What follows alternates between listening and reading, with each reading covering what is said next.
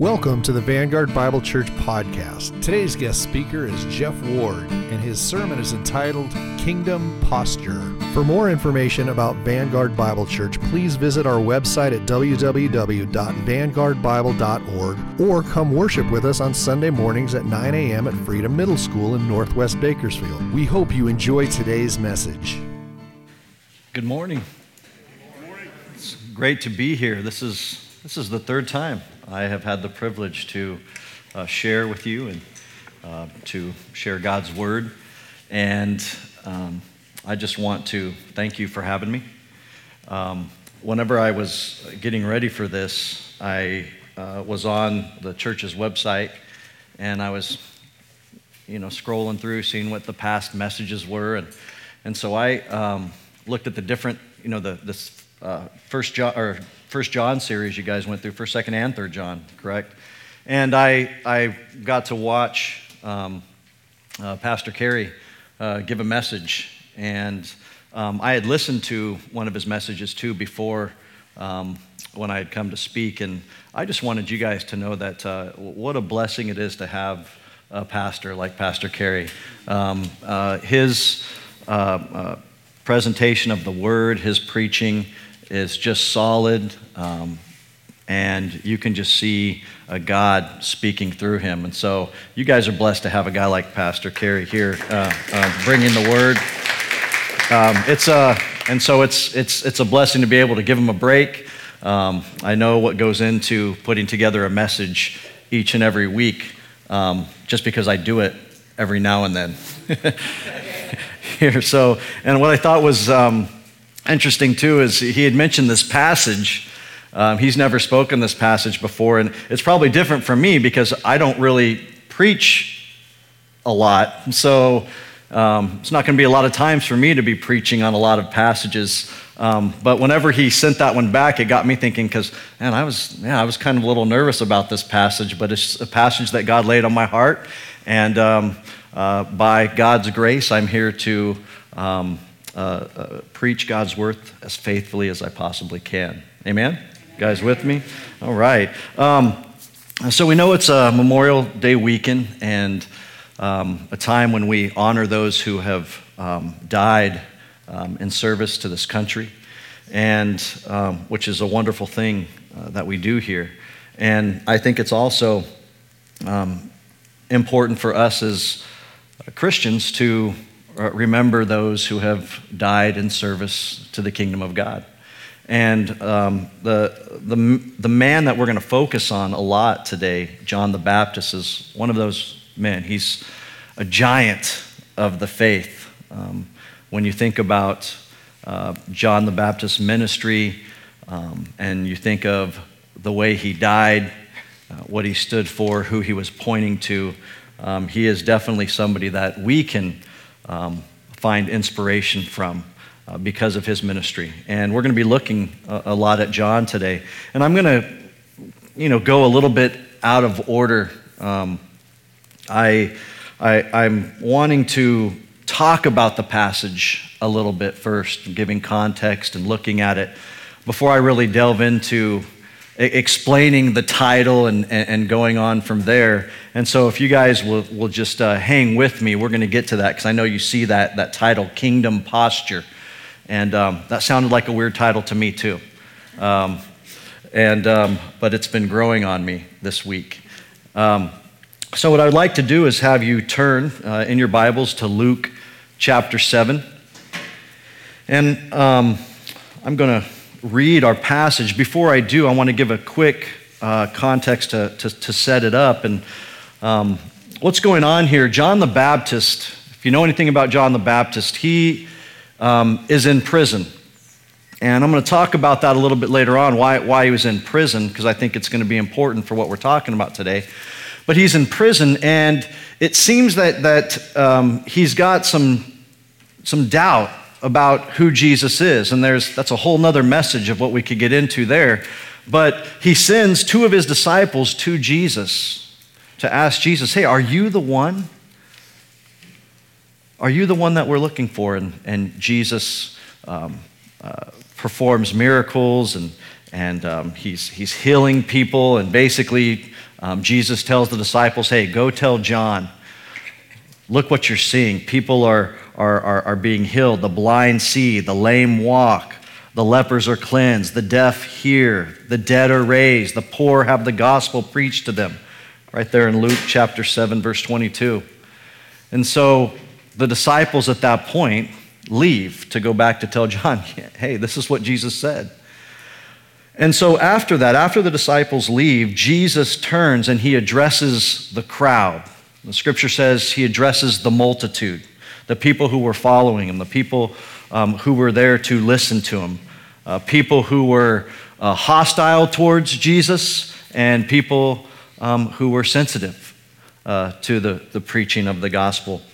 And so as John's disciples leave, Jesus turns and starts to talk about John. And what I find interesting here is at one level you've got John the Baptist, who seems to have this moment of doubt about Jesus Christ. And then when the disciples of John leave, then Jesus goes on to begin to praise John and to lift him up. And so where I'm starting at today is in verse 28. And we're going to read all the way through to verse 35. It says this, "For I say to you, among those born of women, there is not a greater prophet than John the Baptist. But he who is least in the kingdom of God is greater than he. And when all the people heard him, even the tax collectors justified God, having been baptized with the baptism of John. But the Pharisees and lawyers rejected the counsel of God for themselves, not having been baptized by him." Verse 31, "And the Lord said, 'To what shall I liken the men of this generation? And what are they like? They are like children sitting in the marketplace and calling to one another, saying, we played the flute for you, and you did not dance. We mourned to you, and you did not weep. For John the Baptist came neither eating bread nor drinking wine, and you say he has a demon. The Son of Man has come eating and drinking, and you say, look, a glutton and a winebibber, a friend of tax collectors and sinners. But wisdom is justified by all her children." Let's pray. Heavenly Father, thank you for your word that is a sword that penetrates our hearts, our lives, and it's through your word that we can truly be strengthened, we can truly grow, and most importantly, we truly come to know more of your Son, Jesus Christ. Father, I pray today that as we look to the life of John the Baptist, we would see that his ultimate priority was to point to you, to reveal you. And so I pray today that everyone in this room, myself included, we would be committed to pointing this world to your Son, Jesus Christ, and the salvation that he has purchased for us. And we pray this in the name of Jesus. Amen. All right, so let's think about this passage here. As we look at this, what I want to draw your attention to is in verse 31 there, when Jesus begins to criticize this generation.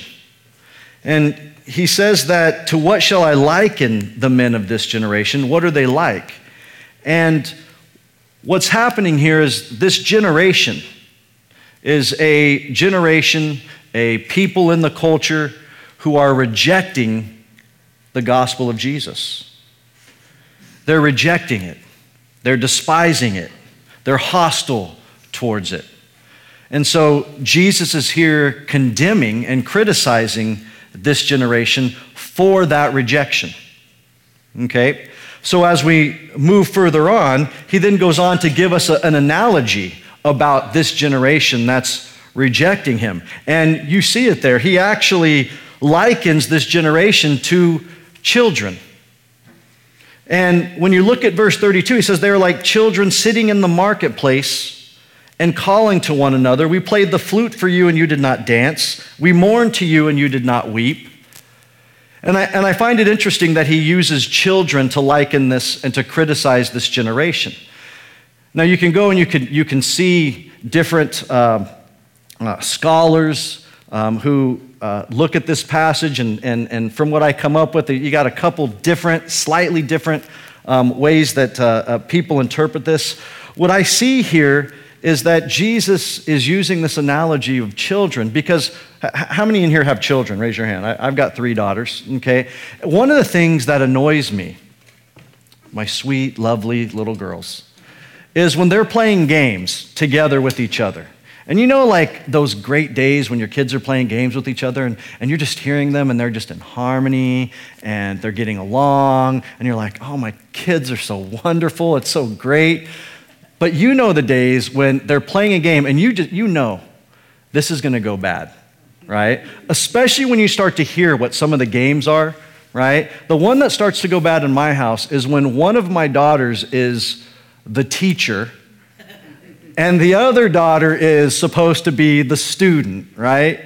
Well, sure enough, what happens is the daughter who's the teacher is just spouting order after order, telling them they have to do this and do that. And maybe for just a little bit, the other one is, okay, I'm going to do this and I'm going to do that. But pretty soon they get tired of the bossiness, right? And so you start to hear the one who's the teacher get louder and louder. And you're supposed to do this, and you're not. And then all of a sudden, they're getting so mad because my other daughter is not playing the game anymore, right? And so then they come to me and say, Dad, they're not playing with me. Well, what are you playing? Well, I'm the teacher and they're the student. Oh, I get it. You're probably asking for them to do too much. It also reminds me of the game they play where my daughters, especially my older ones with the younger ones, they will play a game, and as the game's going on, they will make up rules for the younger one. You guys know what that one's like? They make up rules for the younger one, and it's the kind of rules that they can't actually do, right? So it's like you'll have a kindergartner, and they're like, I want you to write a paragraph on the whiteboard right here. No, she can't do that, or they make the game so hard that they can't run as fast, and so they're not going to play anymore. And so I think this is interesting when Jesus is using children as he's criticizing this unbelieving culture, this generation that is rejecting the message of Jesus. Because what he's saying here is this: is John and myself, we're not playing your game. Right? We're not playing your game. And he goes on to say this. He goes, for John the Baptist came neither eating bread nor drinking wine, and you say he has a demon. The Son of Man has come eating and drinking, and you say, look, a glutton, a drunkard, a friend of tax collectors and sinners. And so when you see this here, think about it. This culture who's rejecting the message of Christ, rejecting the message of John, which is rejecting Christ, right? Jesus and John, they're not playing that game. And what's happening here is this deceiving generation, they're just never satisfied, right? They're not satisfied, and it's like a catch-22 here.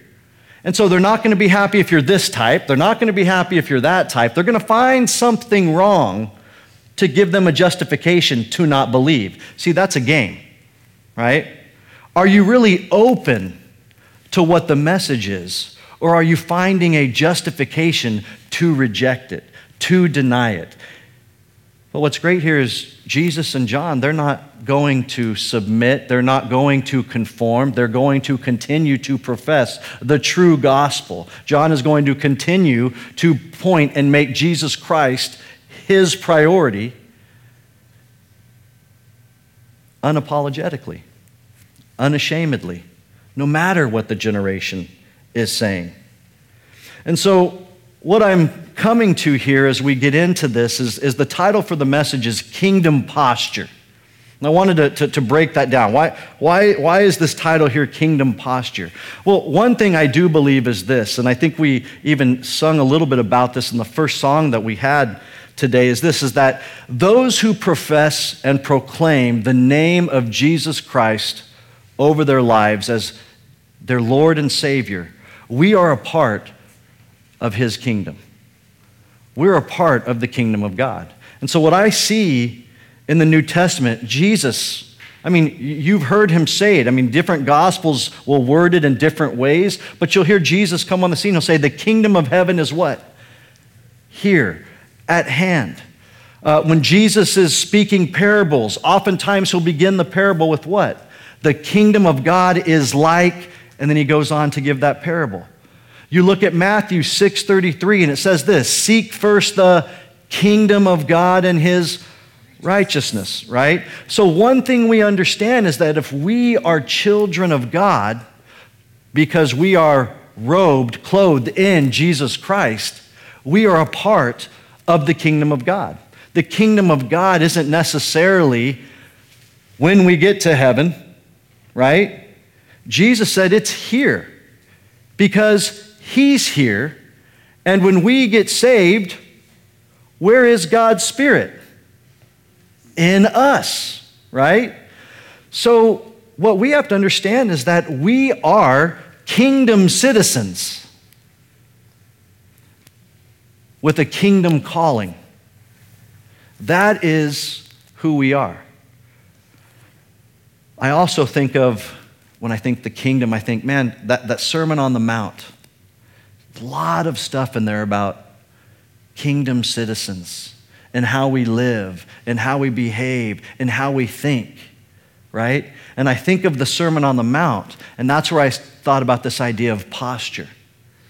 If you want to understand the kind of posture a kingdom citizen has, and that's like our Constitution right there. And you see, and you read, and you study God's Word, and you begin to realize that God calls His children to live and to carry themselves with a kingdom posture. And so when I think of posture, right, I actually looked up the definition. And the entry that I'm looking for here is when people use that word and they're talking about a mental or spiritual attitude.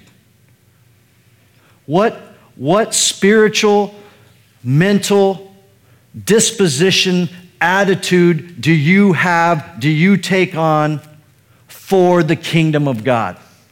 It also says this, to take on an official position or to adopt an attitude. So when I think of posture, I believe this to the core that we've been called to take on this kingdom posture, a posture that is internally and externally for the cause of Christ to build His kingdom, right? Great Commission. What are we supposed to be doing? Going into all of the world, right? Bringing the gospel to the world, making disciples. This is kingdom building. This is kingdom posture. Is this the priority that we have? That who I am, what I am about, this inward disposition, posture of building God's kingdom, being a kingdom citizen with this kingdom calling. Is this who I am? And what's so great about this as well is that it's through this posture that we have, this kingdom posture that the Holy Spirit works in our lives, drawing us, bringing us, sanctifying us, becoming closer to Jesus, looking more like Jesus. And this inward disposition, this posture then leads to an outward behavior, an outward reality. So as I take in this disposition, it's going to affect the way that I live. It's going to inform how I live in this world, how I influence others, how I speak, and ultimately what I'm doing for the cause of Christ in this world. And so I like that term posture because it already has that idea. We all know when somebody has a certain posture, you get an idea of what they're about or what's getting ready to happen, right? I mean, we use it in sports all the time. I remember growing up playing baseball, it was like a big deal. I had to always be down like this right when the ball was being pitched. Well, why did I have to get in a certain position, a certain posture? So I could be ready for what? Ready for the ball. In anything that you do, there's a posture that you take on so that you're ready. And I think of Scripture in this area too, just like we see this kingdom theme in the New Testament, we also see this with this posture, this kingdom posture. When I think about that, I think of this, that there are passages where we're called to be soldiers for Christ. That's a certain posture, isn't it, if you're a soldier? We're called to be people who are running the race. But we're supposed to be running the race like we want to win the prize. Right? We're called to be people who are ready to give a defense to anybody who asks us. So we are postured that if somebody asks us for the reason why we believe in what we do, we are ready. And so I see that in Scripture, that there's this posture that we're called to take on, to be ready, to be engaged in this battle. And so that's why now I'm getting to the key idea. But I won't go another hour, I'll say that. So the key idea that I start with now is this, is as kingdom citizens, we are called to unashamedly build and contend for a kingdom culture. I'm going to say that again. As kingdom citizens, we are called to unashamedly build and contend for a kingdom culture. So I'm looking at the time, and now we're going to go fast. So we move now looking back at the passage. And I want to draw your attention to verses 28 through 30 right there in Luke chapter 7. I want to read those to you again. He's talking about John here, and he says, "For I say to you, among those born of women, there is not a greater prophet than John the Baptist. But he who is least in the kingdom of God is greater than he." And then you notice in verse 29, who were the people that are accepting the message of the gospel? They're the sinners. They're the tax collectors.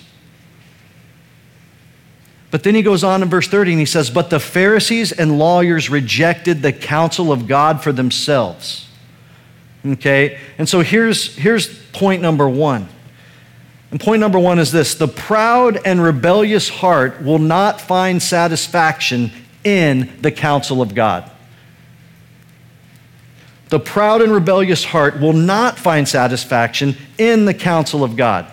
So you're talking about John the Baptist, the greatest prophet, greatest born of women. I mean, think about all the other prophets. Look where Jesus is putting John the Baptist. And people are rejecting his message. Look at Jesus. And people are rejecting him. See, when people are not open to the gospel, to the truth, their rebellious heart, their posture will not be open to the full counsel of God.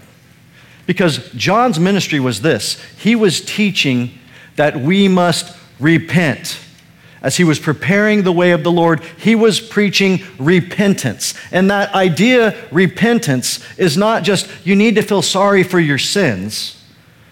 The word there, and I'm sure you've been taught this before, but the word there, repent, is actually to turn, right? So what John was preaching was not just a change of heart or a change of mind. It was a radical transformation of your life. It was a turning away from what is false to what is right, to the counsel of God. And so here you have this generation, they're saying they're not willing to change their life. They're not willing to turn to what is right. They want to continue in the direction that they are. And this is why Jesus condemned, criticized this generation. Because what he's speaking about is how that culture was responding to their message. And so I was reading, and I loved this illustration that I read, and I just read this last night, and I thought it was cute, but poignant. And it was this: when thinking about this idea of repentance, they asked little kids to give a definition, and they'll say, oh, it's when you feel sorry for your sins. But there was a little girl that took it a step further, and she said this: it's being sorry enough to quit. I like it. And this was John's message. You need to understand that you, not because of your heritage, not because of your lineage, you need to prepare yourself for Christ. You need to turn from your sin and turn to Christ. But they didn't want to do it. And here's where this posture idea starts to come in for me. This this culture that Jesus was criticizing, their posture was bent away from God. And that's why he compared them to children. And it's similar to us, that just like here, John's acting this way, and they weren't pleased with that type of life. They look at Jesus, they're not pleased there. It's kind of like that catch-22 that we can get caught up in. I was thinking about this last night as well. In this culture, Christians, on one level, Christians who are adopting kids can be criticized for adopting children because they're trying to evangelize them. So on one level, they can be criticized for adopting, right? But then on the other side, if Christians aren't adopting, or they're speaking up for the pro-life message and against abortion, right? They're criticized for saying all you care about are fetuses. But do you care about them when they're born? I've heard this criticism before, and I'm thinking, wow, what does a Christian do there? If we adopt kids, we're criticized trying to evangelize. If we're trying to speak out against killing babies, we're saying that all we care about is when the baby's in the womb, and we don't care about them once they're born. So here we are in this catch-22, that this culture can criticize us on this side, and the culture can criticize us on that side. But here's what I want you to understand. Did Jesus apologize for the perception that they had of John the Baptist and his ministry? No. He didn't apologize for it. So, Jesus and John weren't going to play their game. So there are a lot of issues in our culture today, and this is where I really believe the heart of this message is coming to. We, just like for that generation, John and Christ, we can't afford to play games. John and Jesus didn't play the game that generation was wanting them to play. And this culture would love to see the church, would love to see true followers of Christ, would love to see us conform to the culture's view. They would love to see us conform to what the culture thinks we ought to be like. And this is where we have to maintain that kingdom posture that stays true to who God has called us to be. And there's a lot going on in our culture here, as Pastor prayed about in the world, and you're seeing it more and more, that this culture is looking for any way to marginalize the gospel, to marginalize the church. And we have to be aware, and we have to remember the posture that we have to take within this. There's a quote I wanted to read from you. There's a guy by the name of Russell Moore who wrote a book called Onward. He's a pretty well-known guy in terms of his ministry. And I wanted to read this to you. I thought this was very relevant. He said this, he said, Christianity that is without friction in the culture is a Christianity that dies. Such a religion absorbs the ambient culture until it is undistinguishable from it. Until eventually, a culture asks, what is the point of the whole thing? Think about that for a second. If we are not in friction, if we are not pushing back, if we're not leaning into our posture, our calling, our kingdom, then we're just going to fall back and we're not going to be any different than the culture around us. See, there's supposed to be something different. And see, that's what happens, I think. We become indistinguishable from the culture when we start to play the game. When we start to, well, you know what? Maybe we need to compromise here, and maybe we need to compromise there. See, that's not the posture of the kingdom. The posture of the kingdom is to not conform. Romans 12:1, right? Do not be conformed to this world, right? And so, as we move on, and we think about this culture, which seems to be moving further and further away from Christian values, I mean, it's pretty aware, right? Our culture, who even though in years past, even from the beginning of this nation, because this is where we live, people still, whether they were Christians or not, still held values that the church resonated with. But see, what's happening more and more in our culture now is that those shared values are now totally withdrawing from each other. And now what's happening in our culture more and more is we as Christians, we as kingdom citizens, we are looking a lot more strange to the culture than in years past. We are peculiar. You see, I kind of think about this growing up. I kind of felt like everybody was a Christian, right? But man, it just seems that this culture is moving so quickly. But here's the thing, I don't think it's something we have to despair about. We weep, we pray. But you know what? Where this culture is going is an opportunity for the church to shine even brighter, for the church to truly be strange to the world. Because if we're kingdom citizens, we're not going to look like the world, right? And so this is where that application comes. It's this. It's the gospel is not tailored to fit into a culture. We're not trying to fit the message of the gospel into the culture. And I would even say this, we're not trying to be culture warriors, right? We're just contending for culture.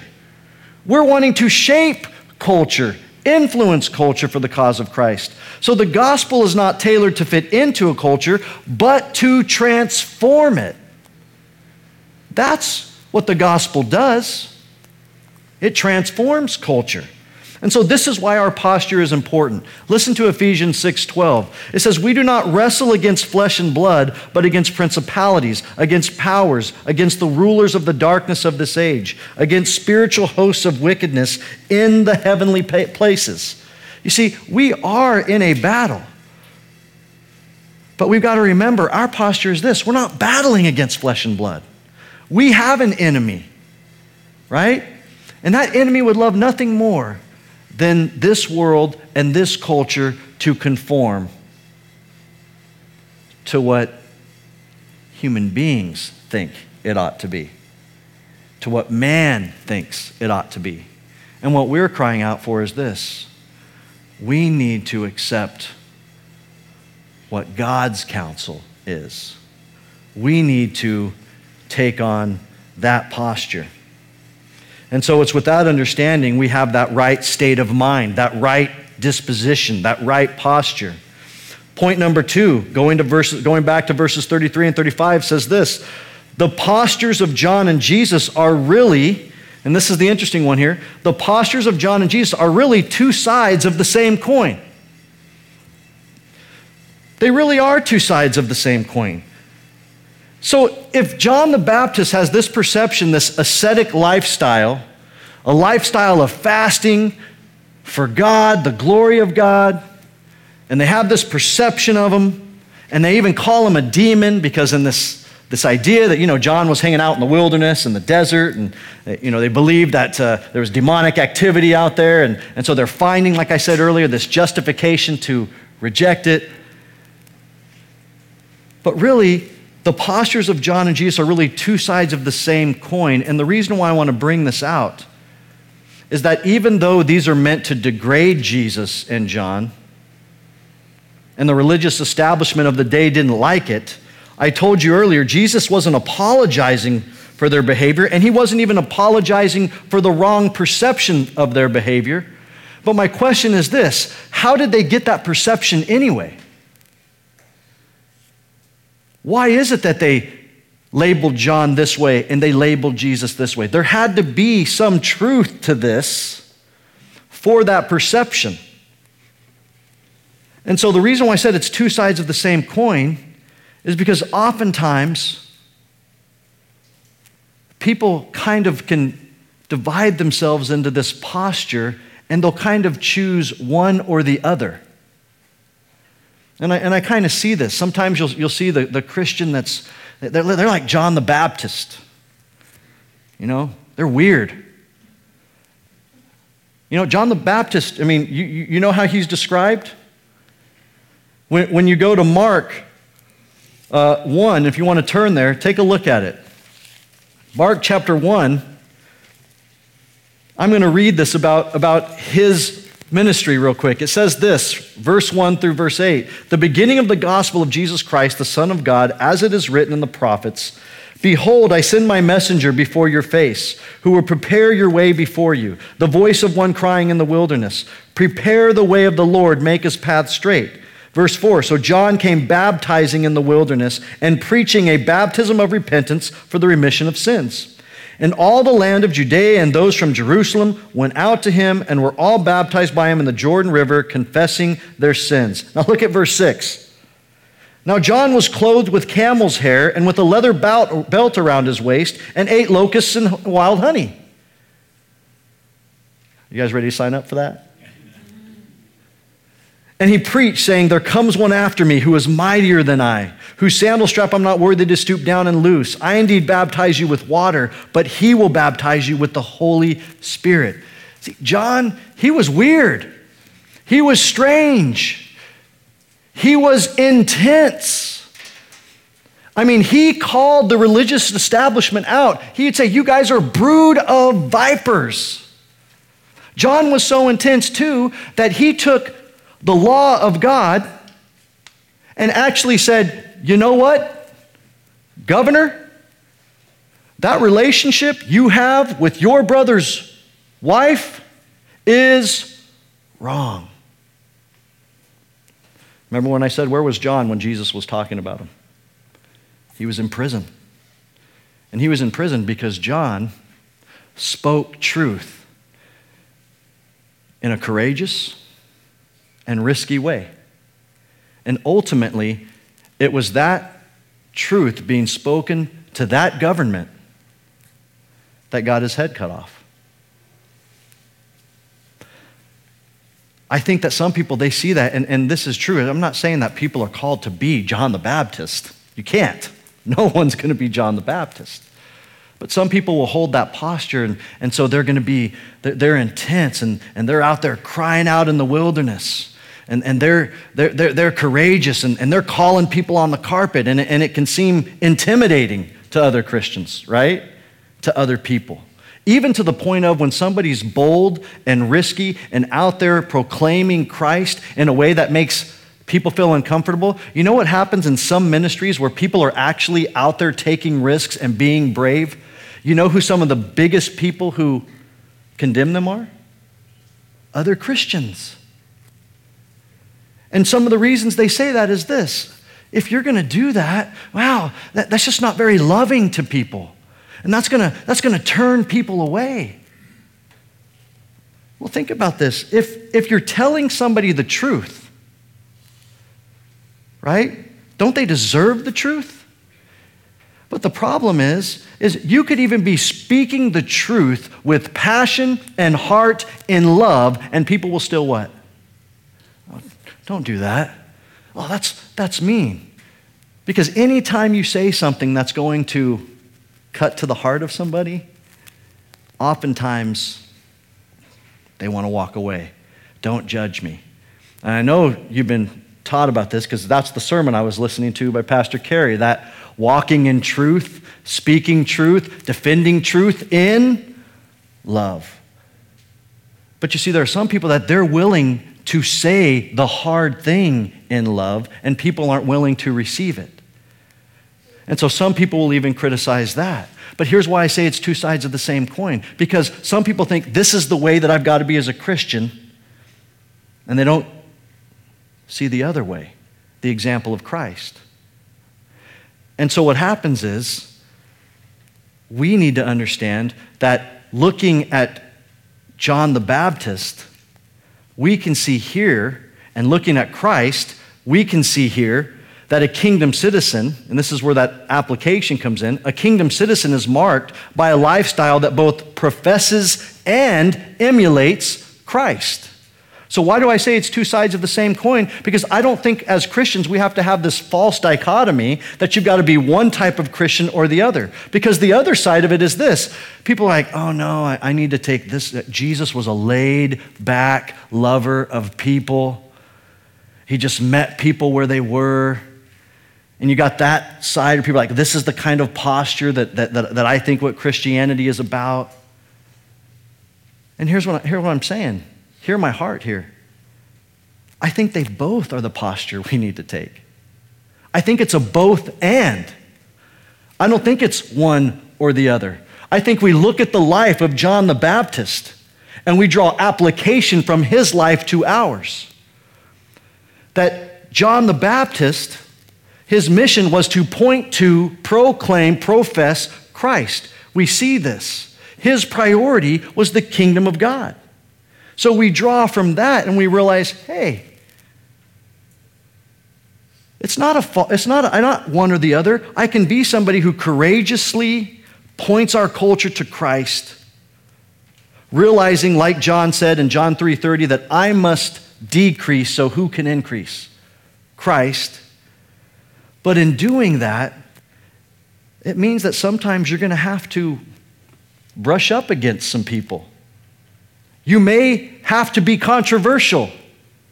You may have to call somebody out on something that goes against God's word if we're going to truly be kingdom citizens with the kingdom calling.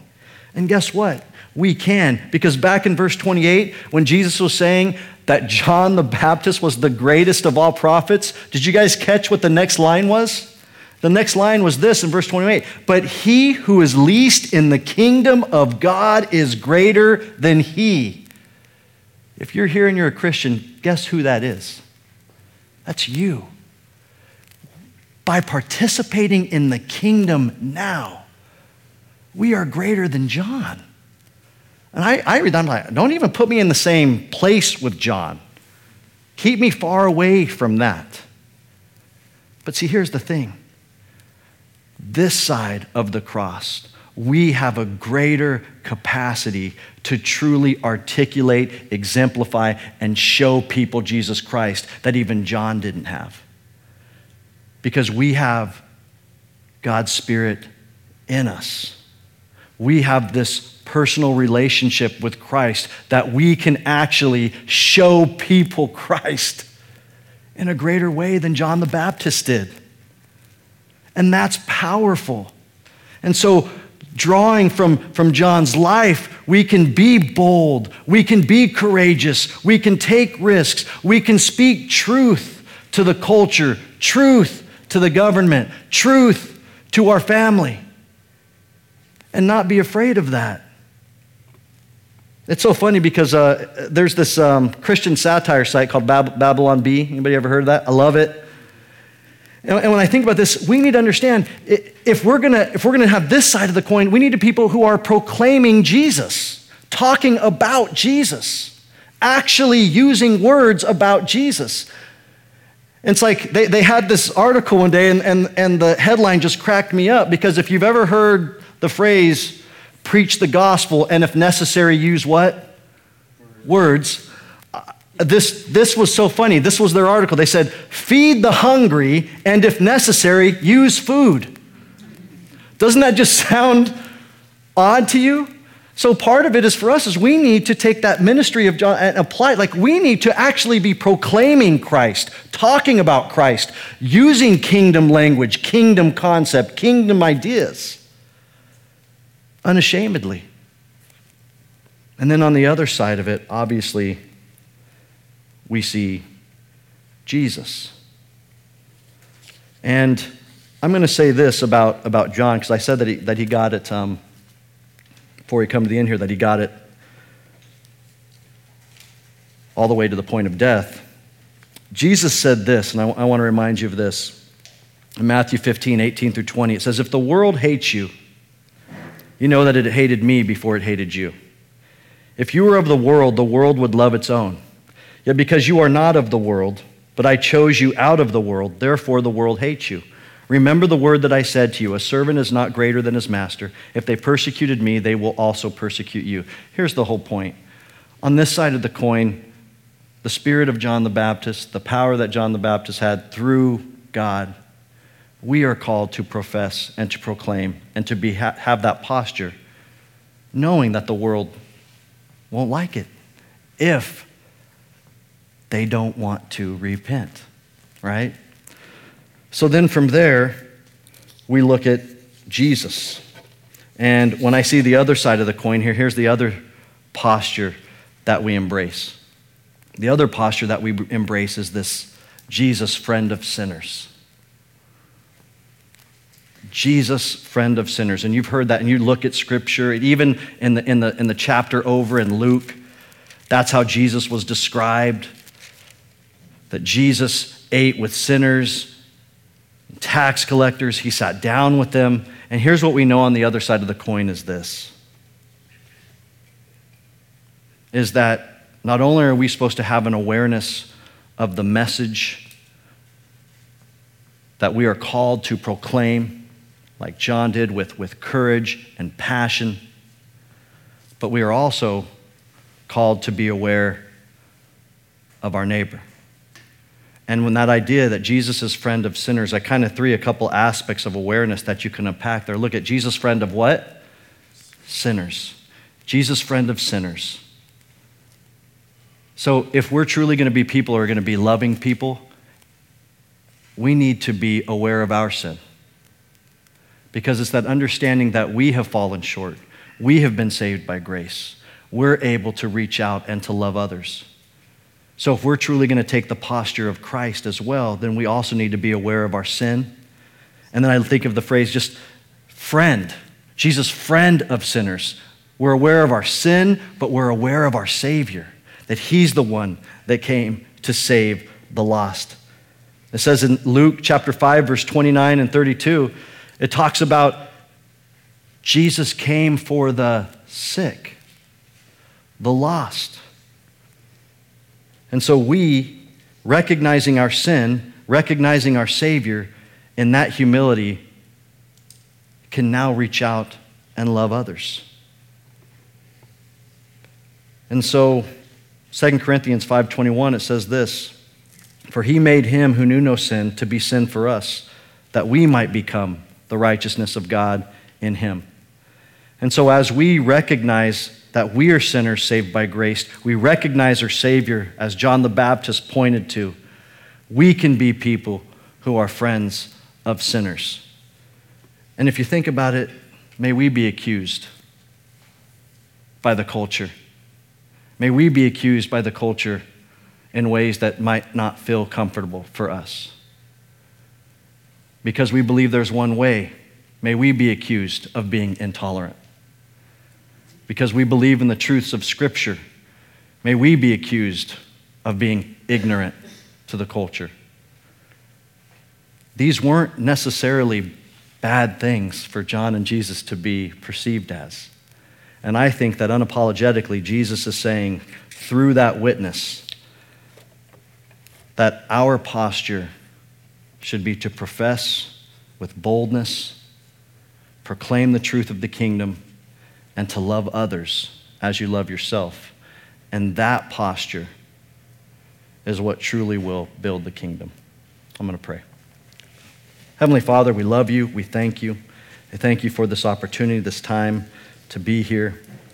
And I pray that we, as kingdom citizens, would have a kingdom posture. That we wouldn't lean to one side or the other, but that we would represent the whole counsel of your word. That we would point people to your Son, Jesus Christ. We would boldly and courageously proclaim truth in this world, in this culture. And at the same time, we would be loving people. We would be reaching out to people. We would be recognizing and meeting the needs of people. And it's in living with that kingdom posture that ultimately you will be glorified, because you are the one who draws all men to yourself. May we be faithful in our kingdom posture to bring you glory because of the work of your Son, Jesus Christ. And it's in his name that we pray. Amen.